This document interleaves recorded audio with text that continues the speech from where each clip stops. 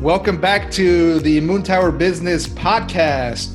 This is Joseph Obell, your host, and we are speaking today to Patty Rossman. She's one of the founders of Precision Biopharma. Patty, how are you doing today?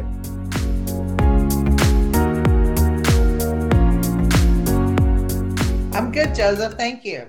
Hey, Patty. Thanks for being here. We also have Ben Murray, our co-host, and we're going to jump right into it. Patty, tell us about Precision Biopharma. Precision Biopharma was started a month and a half ago for the direct mission of repurposing an already approved drug, FDA-approved drug, to treat moderate to severe COVID-19 patients. This drug was, we went through a lot of drugs looking at profiles, mechanisms of action, and we chose this one in particular. And we chose one that's already FDA approved, so the cycle for approval for COVID-19 will be much shorter. Awesome. Great.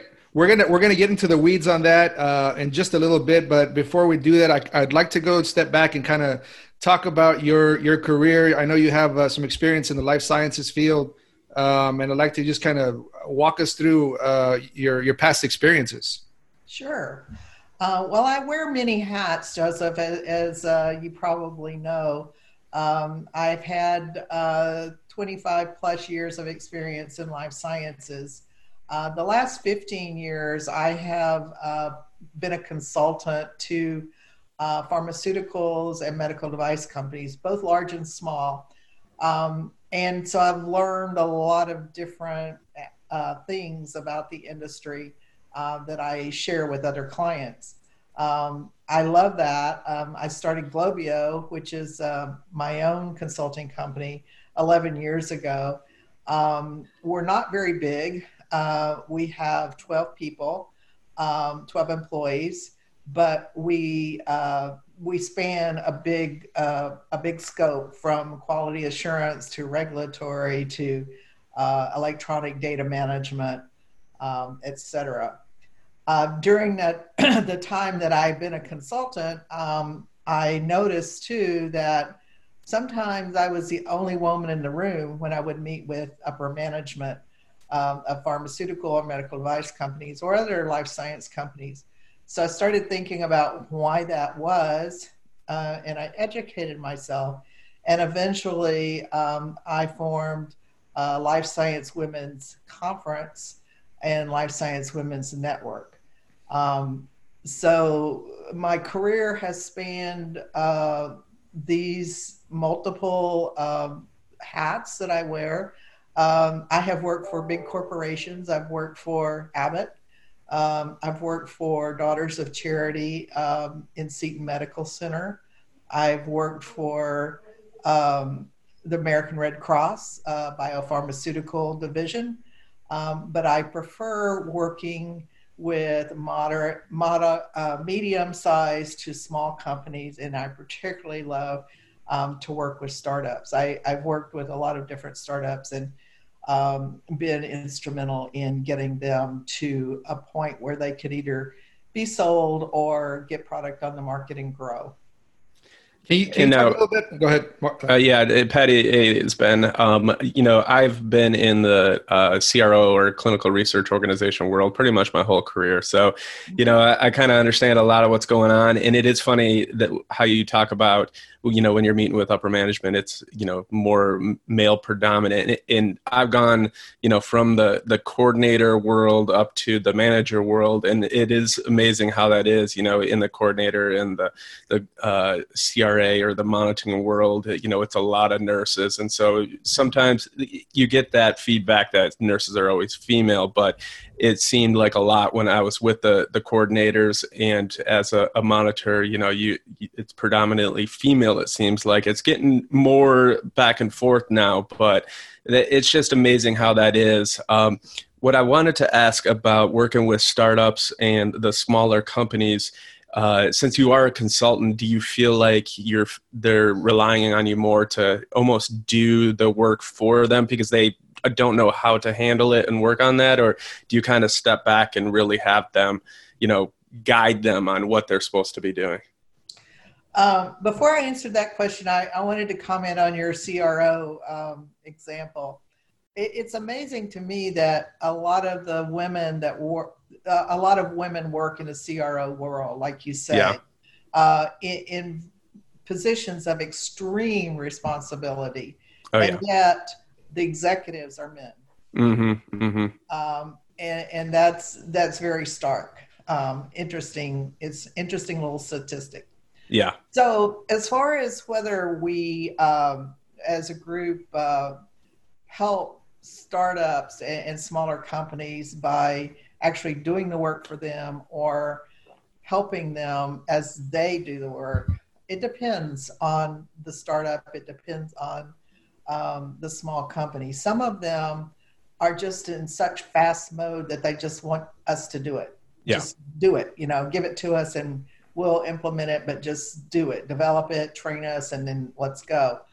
Others are a little bit more hands-on in that they want to have a stake in the development of whatever we're doing, whatever project we're doing, because they want to learn how to do it. And they want to be able to maintain it after we leave. So it depends really on what we're talking about.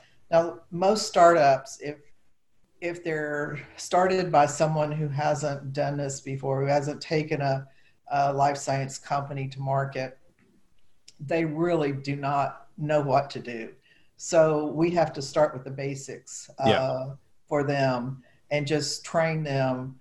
And we always advise them to have an entrepreneur on their advisory board to help them know what's in store business wise as well as science, regulatory, quality wise. Yeah, and it is without, completely, I know that the point of our podcast is business entrepreneurship. And I know you and I could talk for hours about clinical research and the regulatory behind it and all that kind of stuff. But I did want to mention that I think you said the Life Science Women Conference that you're involved with. That's amazing. I think that's great. I always see that, and I think that is very important for women to connect and work together with that. And for me, I don't want to sound sexist, and every time you say something like that, you go that route. But I wish I could be a part of it just to be the fly on the wall, because there are amazingly smart women out there. My managers are always women. I always rely on them for their advice. And I think, if CEOs could listen more to their whole general population, be great. And I would love to hear the great information that comes out of these conferences. Unfortunately, I'm a male and probably would not be able to be invited, but I think that is amazing. And I think that's awesome that you're part of that and that you co-found and started that up. Ben, you are most definitely invited to the conference. That's great. We're very male friendly. Okay. We are female oriented, but we understand that someone above us in these companies is going to have to reach down and help. Yeah. And most times that's going to be a man. It's unfortunate, but that's the way it is right now. But our conference is, it is life science industry, and it's not just one particular function in life science. So we have executives, we have HR people, we have the finance people, we have the legal people, we have the scientists, we have the technicians in the lab, we have the manufacturing folks, we have the clinical trials folks, loading dock, delivery, everybody. Awesome. And the reason we include all of these different women is because we realize that in order to move up in a company, or in order to become a business owner, to take an idea and become an entrepreneur, you have to have all these different functions helping you. Just like we have to have men helping us. Because if let's say that you have a great idea and the only people that are scientists in a lab, you're not going to be able to know how to take that idea and make a business out of it. And Yeah. that's something that we teach at the conference. We introduce women who do have ideas and have that entrepreneurial spirit, how to reach out and build a business, how to find funding. We have a funding forum there.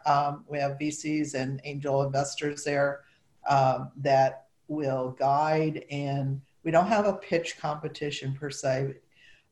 It's more educational, more guidance related, but some of the VCs that have come have met people that they believe in and that they've talked to about funding.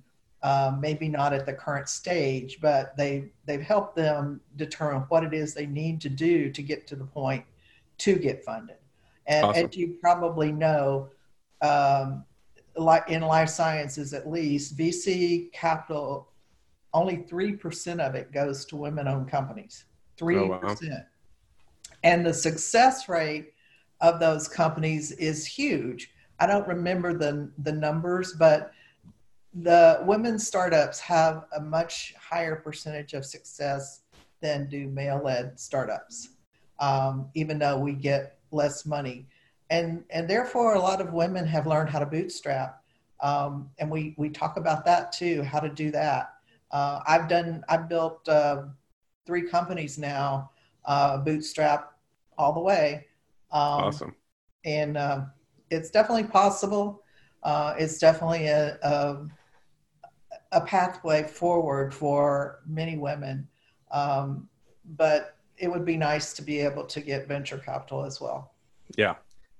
Is this conference typically in Austin, and the women that attend, are they kind of from all over, or what's the network look like? It started in Austin because I live in Austin. My partner lives in Tampa, and my partner is a man, by the way, who has experience with events and the women's market in sales and marketing. I'm a scientist, I'm a nerd, businesswoman, but I had no experience with conferences. So I needed a partner who could complement me in that way. So the first one was in Austin. The second one was this year in Tampa. And the third one, the next one's going to be in Tampa as well. Tampa is a very woman-friendly city, woman business-friendly city. And we had a great turnout there, and a lot of young women in high school. We were able to sponsor them to come to the conference, and got to know some of the teachers that support them. And so the next conference is going to be next May, hopefully in person. It's going to be at the University of South Florida. So we'll be on a campus. But we are, of course, making alternative plans for virtual if we have to. The network is, and for who comes, we had attendees from all over the country. The network we started 3 weeks ago. And we started the network because normally between conferences, we have happy hours and meetups and lunches and in-person events so that our members can stay connected. We started the network because we couldn't do that. And our goal is to have at least 2 members in every state by Christmas. So far, we have 6 states. And by next May, when our conference is, we would hope to have international members as well. So we're building that. We just started, like I said, 3 weeks ago. We have connect calls. We call them connect calls every 2 weeks for members. And we discuss things like, we actually built a guideline to reopening a life science company during a pandemic. We talk about issues like women that have to work, single mothers especially, that have to work from home with toddlers at their feet.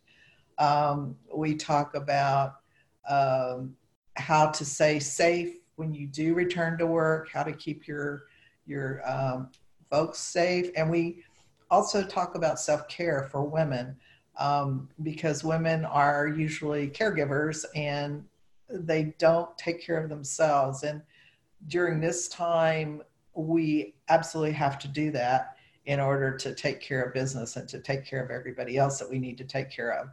So it's a very collegial. I don't know if you you men have had this experience, but the experience that we have at the conference is so different than it is with a mixed gender crowd. And we do have men at the conference. Most of them are exhibitors, but we also have a few men speakers, and we have a few men attendees. But my experience has always been, if you have a mixed gender crowd, for instance, you'll have a group of people standing in a circle, maybe around a cocktail heights table talking. And if you try to come up as a woman, if you walk up and try to join the conversation, they just ignore you. With women at the conference, no matter who they were, if we had the same scenario and a bunch of women were standing around talking, and another woman came up to the group, the circle would open, and that woman could come in, and people would say, "Hey, you know, who are you?" And it's just a totally different atmosphere, and that carries over to doing business together too. It's the same thing when it comes to business collaboration.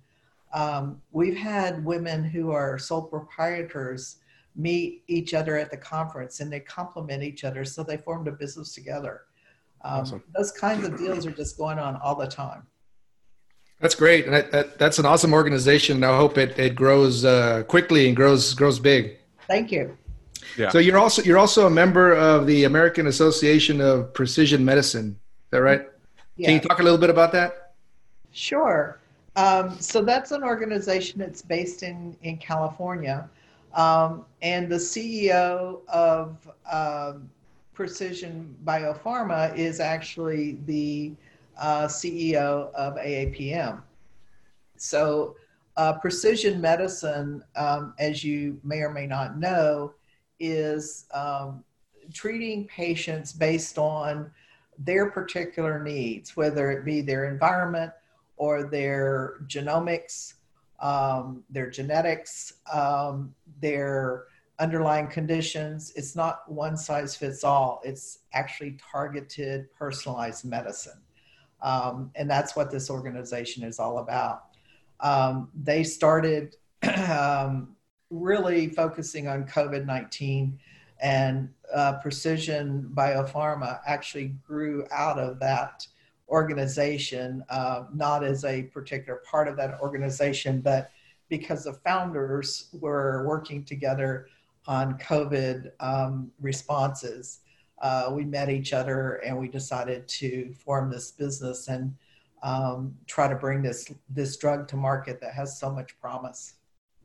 Switching gears basically into the precision biopharma now. You talked a little bit about kind of how that got started, but how did who discovered this originally approved FDA drug, and who came up with the concept that, hey, this could help treat COVID-19 patients? Well, as you know, or you may not know, but there are many FDA approved drugs that are being repurposed. And there's, I think, over, I want to say 150 clinical trials going on in the US right now for repurposed drugs to either treat or prevent COVID-19. Some of those are further along the path than others. But what we did is we looked at the mechanisms that cause the critical need in COVID-19 patients for ventilators and for other kinds of respiratory support, oxygen support. And we looked at those mechanisms. There are basically about 4 mechanisms. When we first started with the COVID-19 pandemic, we thought it was a disease of the respiratory system. But as we got more and more into it, we learned that there's that viral component where the virus attacks the respiratory system, but there's also inflammation that comes about and starts this cytokine storm, as it's called. There's thrombosis that happens, so people get clots and strokes, and their coagulation system becomes unstable. So we looked at lots and lots of FDA approved drugs, and this particular candidate stood out, way out, because it has 4 mechanisms that it matches the 4 mechanisms that cause the very severity of COVID-19 and the death that sometimes that leads to. So this drug has the antiviral. In the laboratory, the antiviral activity is greater than remdesivir, which is Awesome. one of the authorized treatments for the drug, for the disease. It also has anti-inflammatory properties, and it has antithrombotic properties, and it has a few other even more subtle properties that we believe may help in the disease. So we're just dying to get it into patients with a clinical trial. And it was a no-brainer when we found this drug and we saw how much research had been done on it. We were like, oh, this is the one. Can you say what the drug is? I cannot. I'm sorry. Okay. And then, so that kind of led to my thought. When you're looking at this list of drugs and looking at the different capabilities of them, what has the experience been with the company that maybe owns the rights to this drug, if it's not your company, and how the process you're going through for that? Well, we've actually licensed it, and we may purchase it. Okay. They have, we are in negotiations with them to purchase the rights to the drug. Awesome. But we have at least licensed it. Great. Can you talk about kind of what the initial purpose of that previously approved FDA drug was meant to treat prior to this repurposing process? I can't specifically, but it is to treat an inflammatory response kind of disease. Okay. And when did you officially launch Precision Biopharma? Oh, I don't think there was an official launch. We just morphed right into it. But we've been working together for about 2 months now. Okay, and so we are launched yet. So you're already incorporated and rolling. Okay. Can you talk about the team you have so far, the size of the team, who's involved, the board members, et cetera? Sure. We have a team of about probably 20 people. Like I said, Prasoon Mishra is our CEO. Lonnie Bookbinder is our chairman, and Lonnie has experience with multiple startups in this space. Our chief medical officer is Rick Pisano, Dr. Rick Pisano, and he has a great amount of experience as well. I didn't mention, but Prasoon is ex-Genentech and ex-Roche. So he has a lot of interesting industry experience. We have a chief scientific officer, which is Dr. Bill Powell. And then we have just bunches of other leaders. Like I said, I'm the VP of Quality Assurance and Regulatory. We have Rupesh Chaturvedi, who's the VP of Research. And Rupesh is he was instrumental in identifying this drug And there was a university that he's familiar with that was working on some additional testing of this drug in vitro. And he's the one that that has been working with this university to do additional in vitro testing to really clarify the mechanisms of action beyond what we already know, which is a lot. We have Deepak Asudani, who is a clinician at Stanford, and Shania Michaels, who is a VP of preclinical development. So she does a lot of work on further identifying activity of the drug in different kinds of laboratory settings. So she's just getting more and more interesting information about the drug. Doug Thomas is a serial entrepreneur. He's a just genius. And he's working on a lot of the logistics. Like Ben, I'm sure you're aware of clinical research. There's a lot of logistics. So he's doing things like getting the placebo and getting the packaging, and he actually has the scientific data to analyze the scientific expertise to analyze all the data that we do have. And so I wanted to ask about that. So what is the next step for the drug? Are you going to start out, is it like a phase 3 trial or a phase 2-3 trial, since it's already been looked at safety wise? Yeah, it's a 2B trial. We've sent in our pre-IND package to the FDA, and we're waiting for feedback. We're looking every day. It should come any day now because the FDA is very quick on these types of drugs these days. They really have a fast turnaround. And then can you also kind of explain the plan for the trial? You were saying that you were going to use a placebo. So is it strictly 1-to-1, or is it, do placebo and then also offer this drug after the fact for just the care factor of it, or the safety factor? No, it's a single arm placebo versus drug. So it'll be a 1-to-1 ratio randomization. It's a randomized, double-blind, adaptive trial. So we will do an interim analysis after the first 100 patients to see if there is efficacy. If there is efficacy, depending on what the FDA does, we might go for emergency use authorization at that point. It just depends on how stark the efficacy is. As you know, remdesivir is under emergency use authorization. Mm-hmm. It's not an approved drug, but it is authorized for use in this emergency.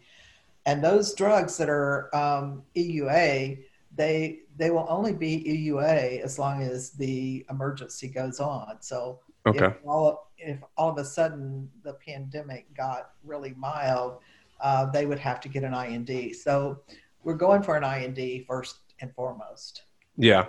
Yeah. And that was some of the stuff in the news on COVID-19 that I've heard about. A lot of this treatment originally and doing clinical trials, with the fact that everybody was starting to stay home and a lot of places were closing down, the options for patients to bring onto the study weren't as vast. But now that we're seeing it explode again in the US, I have no doubt that these trials will get the patients they need to see and hopefully do great things. How many patients are you looking to bring onto the study? Around 300 to start. Okay. And of course, if we get to phase 3, then many more. Awesome. I have a question. I don't have experience with clinical trials like you and Ben might have, but given the nature of COVID-19 and the symptoms, are there extra precautions that need to be taken for patients that are participating in these clinical trials to make sure everyone's safe, or I guess for people also that are conducting the trials? Well, for our trial, we are looking at moderate to low severe. hospitalized patients. So we're doing it all in the hospital.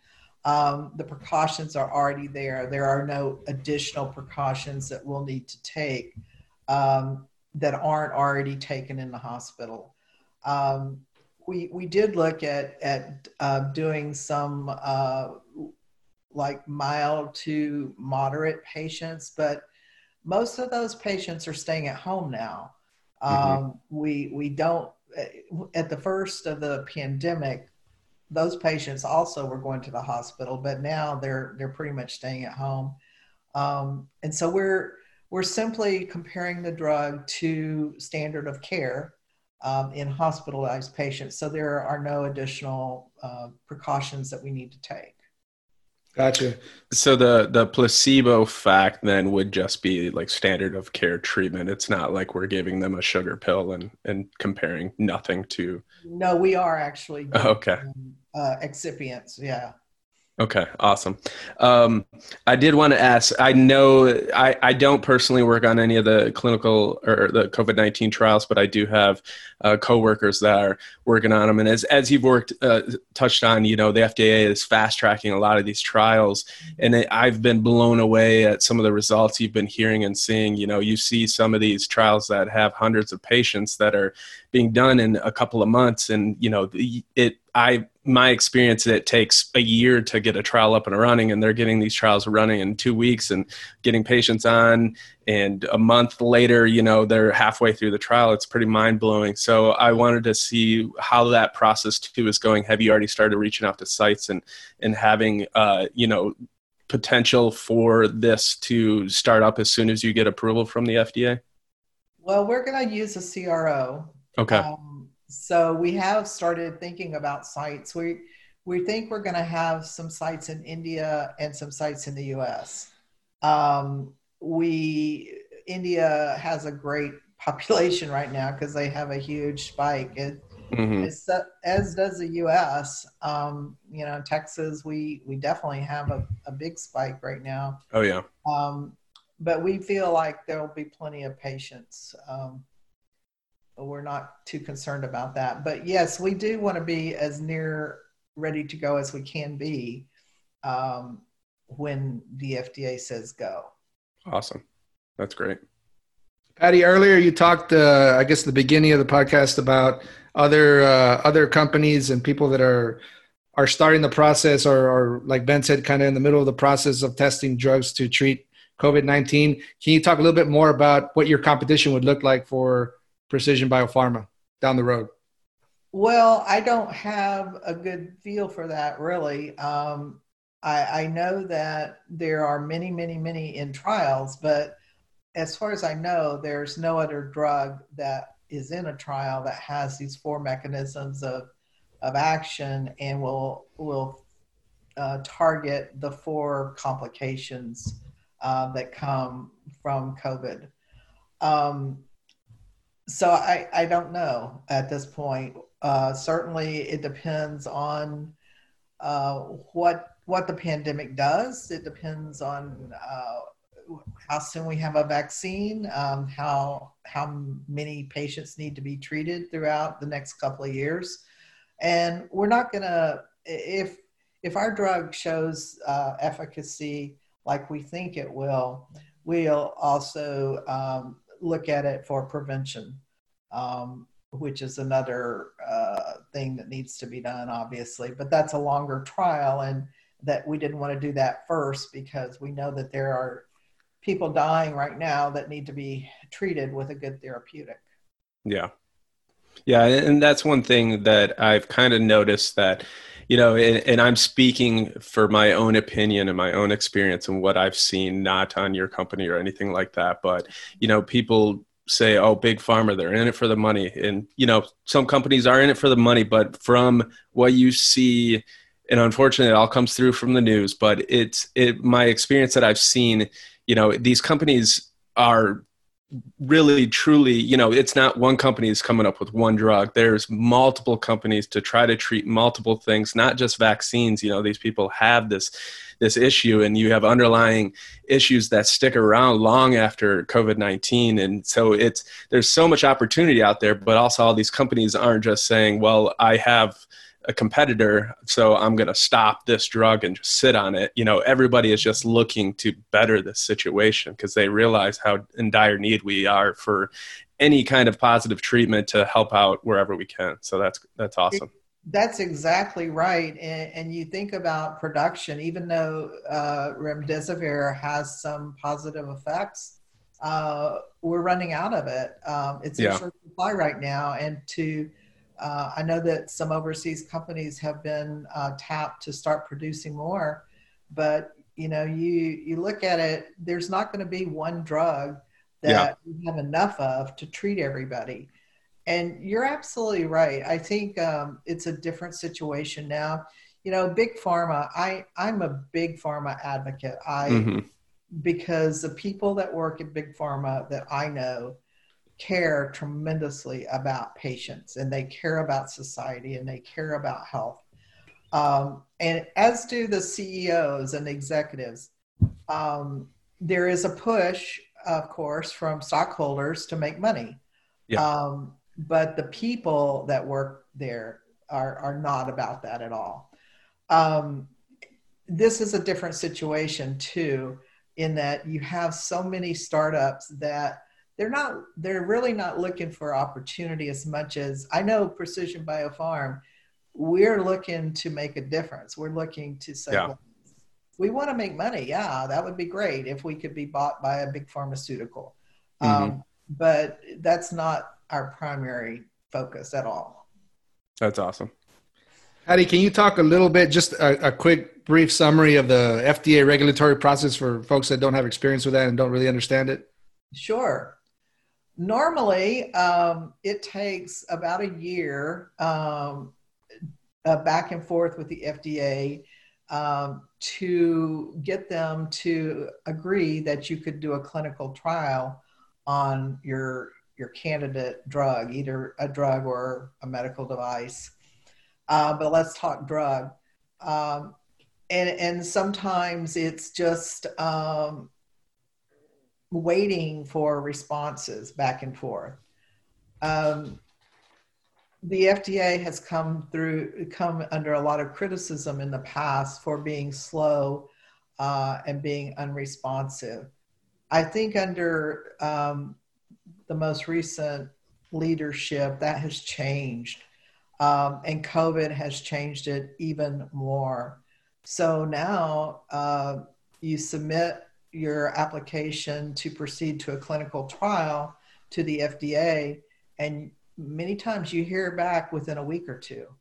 And they'll say, and they'll work with you. They'll talk about how to change the trial design to get more patients or to show more efficacy. Whereas in the past, the FDA didn't tell you anything. You would have to guess what they would like to see. And then you present that to them and they'll say yes or no. If they say no, then you go back to the drawing board and guess again what they might like to see. It's not like this now. There's a lot of collaboration between the companies and the FDA because the FDA wants to see these drugs too. All of the scientists and all the healthcare and all the epidemiologists understand what a serious situation this is. Politics aside, we are not political at all. We see how devastating this disease is and what it's done to the world. So then the FDA says, okay, you can go do a clinical trial. So they're watching very closely now to see, number one, are you monitoring it for safety? Are you making sure that it's not harming patients? But number two, they're looking for an interim analysis. And what that is before the trial finishes, they're looking at you to look at the data and see what kind of efficacy it has. So if, for instance, our drug shows that with the first 100 patients, let's say it shows that standard of care, moderate folks that just have some supplemental oxygen get better and leave the hospital in 5 days. But with our drug, they get better and leave the hospital in 2 days. Then they will adapt the trial, will change it based on those parameters to further narrow down what that effect is so that we can help more patients faster. So that's the adaptive part of the trial. And the FDA is working with companies all throughout that process now. So as soon as you know something, especially if you know something positive, they're going to look at it and they're going to help you, and they're going to guide you the fastest way to get it to the patients. Gotcha. Switching gears a little bit. Obviously, this is a global pandemic, but in terms of the market for precision biopharma, are you targeting the U.S.? Are you looking to go into other countries? And if you are trying to go into other countries, can you talk about the regulatory process you would have to deal with in other countries? Well, it's different in every country. And certainly you have to have a whole regulatory department to do that. But yes, we are trying to think about getting approval in all countries so that it can be widely distributed throughout the world. I think India is one place where we will have trials, and so we'll probably target a regulatory approval in India, as well as the US to start with, but we'll go to any country that it makes sense to go to. Gotcha. So I've worked a lot on initially on like phase 1 and phase 2 trials, and those are kind of more so ran to safety wise in a specific country, not necessarily as globally. If you get approval for this drug in the US and India, will other countries get on board with it, looking at the data for that, or do they feel that they would like to see testing in their country as well too before they approve it? India is one of those that wants testing in their country, and that's why we're doing it. Yeah. In India. There are some countries that do want testing in their country and some that do not care. So we would, of course, go to those that don't have that requirement first. Mm-hmm. But one of the things that we think about, and it has been stated about this drug, this disease, is that it affects at least the U.S. Black population and Latino population more severely than it does the white population. So we are already thinking about how we're going to get those populations into the clinical trials so that we can see what the effects are on people with different genomics, mm-hmm. People with different races. So that everyone can benefit from the drug. We thought initially about having trials in Africa, and we may still do that if we can't recruit enough African-American subjects into the trials. So that's something we're really concerned about. Right on. Yeah. One thing, going back to when you were talking about FDA approval and reviewing, one thing I wanted to touch on, it was just, a lot of our guests we've talked to is just how they've adapted to COVID-19. And, a lot of companies find ways to tweak their business model, and it works really well for them. And some companies, unfortunately, we haven't talked to them, but they have not been able to figure out how to work through that. And you see that with the FDA, not even just for the COVID-19 trials, but even on the trials that I work on, I can see where, it's not necessarily that they're more lenient. You're still documenting as much as you can about safety, but there's exceptions because you don't want to have these people in big groups that are that sick. So you can make exceptions to the protocol as long as it's documented. And so my thought behind that is just to see how this makes the FDA evolve down the line to normal trials. And maybe it's for the better and they realize, well, we can get these trials through quicker without waiting till we get 300 patients on, if there's safety before, or if we tweak something here, then maybe we can get them approved. And ultimately that's good for patients. And also that's good for the shareholders, the stockholders, for business, because trials are going to be a lot less cheap, or a lot less expensive that way. So I'm intrigued to see in the future, we won't see this for at least a year, probably 5 years from now, when everything settles down and sites start opening up more and trials start kind of getting back into the swing of things. If the FDA continues to tweak the way they kind of regulate trials. So I'm really intrigued on that. Yeah, I am too. And I'm very hopeful. I think we've learned one big lesson, and that is that we do a lot of things that aren't necessary. Yeah. We require a lot of things that are not necessary or have very little value. And I also think that telehealth and telemedicine is going to play a huge role in clinical research in the future. Now that we're used to it, we know it works, we know it's fine, we know there's no risk or very little risk. I think we're going to see that aspect of things really cut down on time and expense of trials. Yeah, I have a little experience in my trials with the telehealth, but personally, what I've noticed is that I've had to bring my dog to the vet multiple times because he's always got weird issues.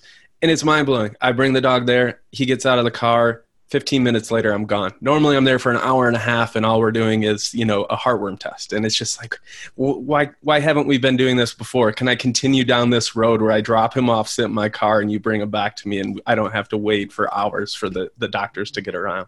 Absolutely. Yeah. I do think that we've learned a lot of positive things. I think, we talk about, and this is just my opinion, I'm not an epidemiologist, but it's my opinion that we're going to have a very mild flu season this year.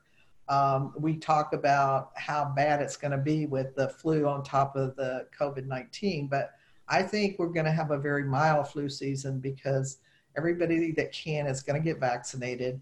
We're going to still wear masks. We're not going to shake hands. We're not going to be breathing on each other and coughing on each other. So I think there's a lot of positives that have come out of this.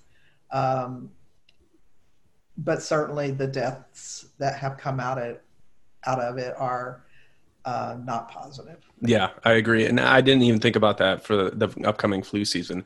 It's, what they say about precautions for flu, wash your hands, cover your mouth, or sneeze into your elbow. And it's like, well, that's everything for COVID-19. If we're already doing that, then of course, the flu's definitely, hopefully, should not nearly be as bad as it has been in previous years. So that hopefully will be good. Good point. Right. Patty, are there any federal or state grants or financial assistance available for companies like Precision Biopharma that are working on a treatment for COVID-19? Not that I specifically know about. There probably are private financing opportunities, but I don't know of any specific government opportunities, except the NIH has this large amount of money, but it's mostly going to vaccines. I don't know of any going to therapeutics, but we have approached the Bill Gates Foundation. They are quite interested in providing money for treatments of COVID and vaccines. So we've gone down that road, so we'll see what happens with that. But we are definitely looking for funding. Absolutely.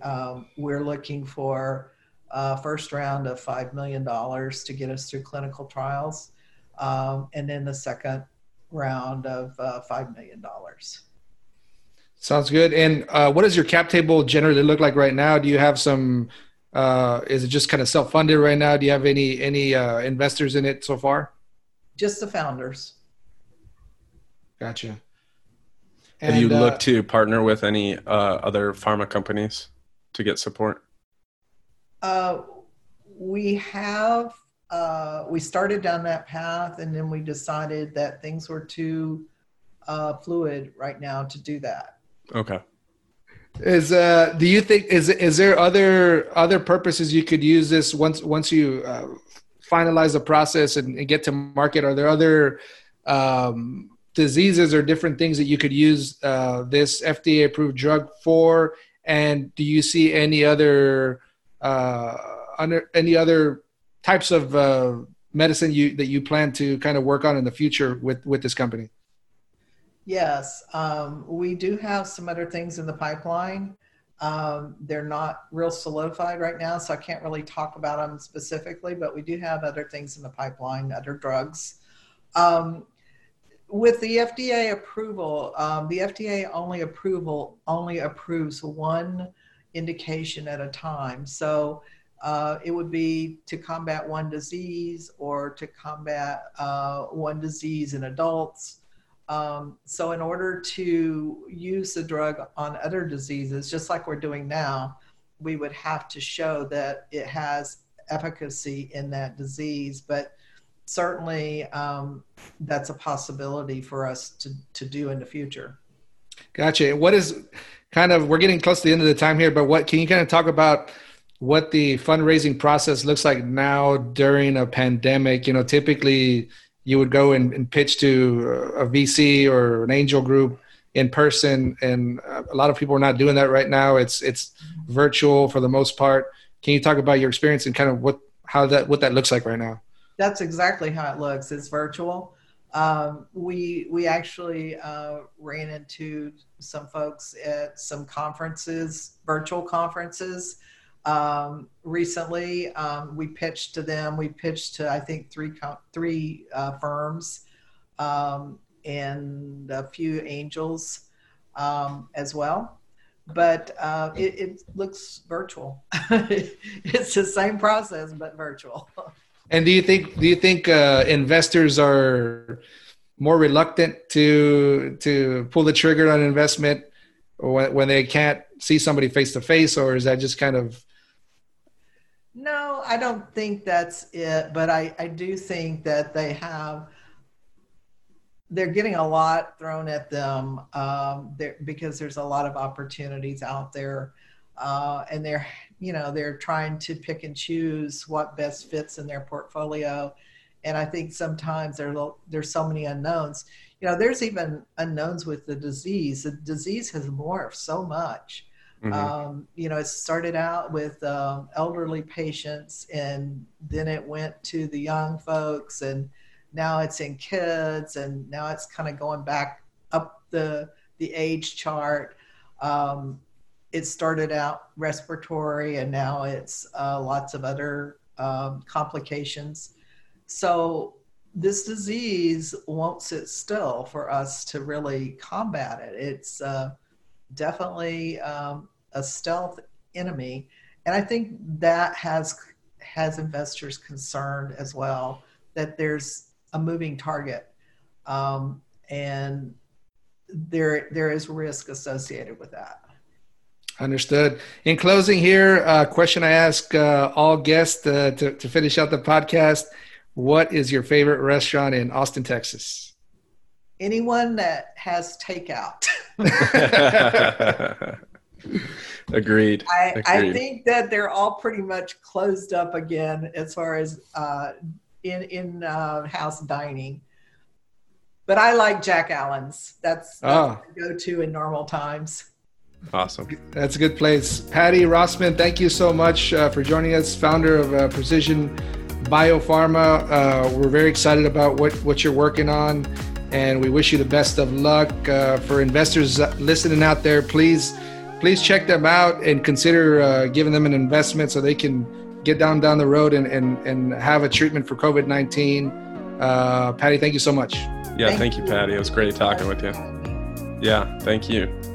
Thanks for listening to our episode with Patty Rossman as we talked about our company, Precision Biopharma and the treatment they're working on for COVID-19 patients. Stay tuned next week as we talk to the CEO of Riders Share, an option for motorcycle riders to rent a bike directly from an owner. A very cool concept. If you've liked what you've heard so far, please consider subscribing and giving us a good review. As always, take care and stay healthy.